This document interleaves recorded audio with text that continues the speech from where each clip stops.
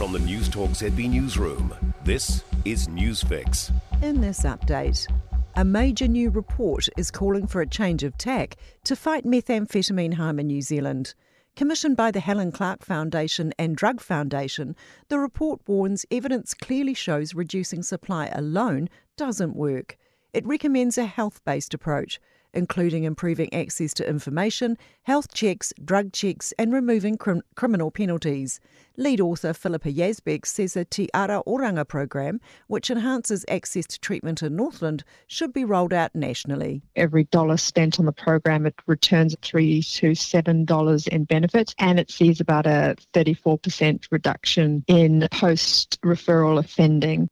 Boaties in Auckland's Kawakawa Bay and Firth of Thames are being urged to keep an eye out for a missing fisherman. Demelza Jackson reports. A search and rescue operation's underway after a man left the bay's boat ramp yesterday on a jet ski and failed to return. Teams are being assisted by the Police Eagle helicopter and a Coast Guard plane. Anyone who sees a jet ski, floating debris or fishing equipment is asked to contact Coast Guard with the GPS coordinates. The public can also call the police on 111. A person has died after a crash on Pukehangi Road in Rotorua overnight.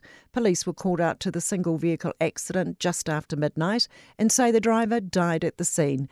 The road is open again and inquiries into the circumstances of the crash are underway. Bottoms Up is bouncing back. Data from Statistics New Zealand shows the sale of beer has returned to pre-pandemic levels. Brewers Association Director Dylan Firth says alcohol sales tapered out after an initial spike at the start of lockdowns. A lot of people, while they were at home, they weren't going out for a beer after work or with friends on the weekend, and that meant that we saw consumption decline around 8% over that period. That's news. In sports, a bounce-back performance against Argentina. Now the All Blacks have set their sights on the remainder of the Rugby Championship and winning the Bledisloe Cup. The 53-3 win sees the All Blacks into a few days off before they head to Australia for the first test in Melbourne on Thursday week. Hooker Samisoni Takiaho says they have to back it up. Talk about it after the game. We're back in the race now for the championship, and we're really excited about it, but it doesn't stop here. Scott McLaughlin has set himself up for a potential crack at the IndyCar Championship title. The Penske driver has qualified on pole for the third time this season at the penultimate round, the Grand Prix of Portland. An eagle on her second hole has sparked a birdie blitz for Lydia Ko in the third round of the latest LPGA tournament in Ohio.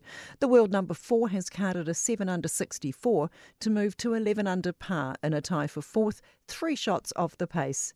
That's sports. I'm Sandy Hodge. For more news, listen to News Talk ZB live on iHeartRadio.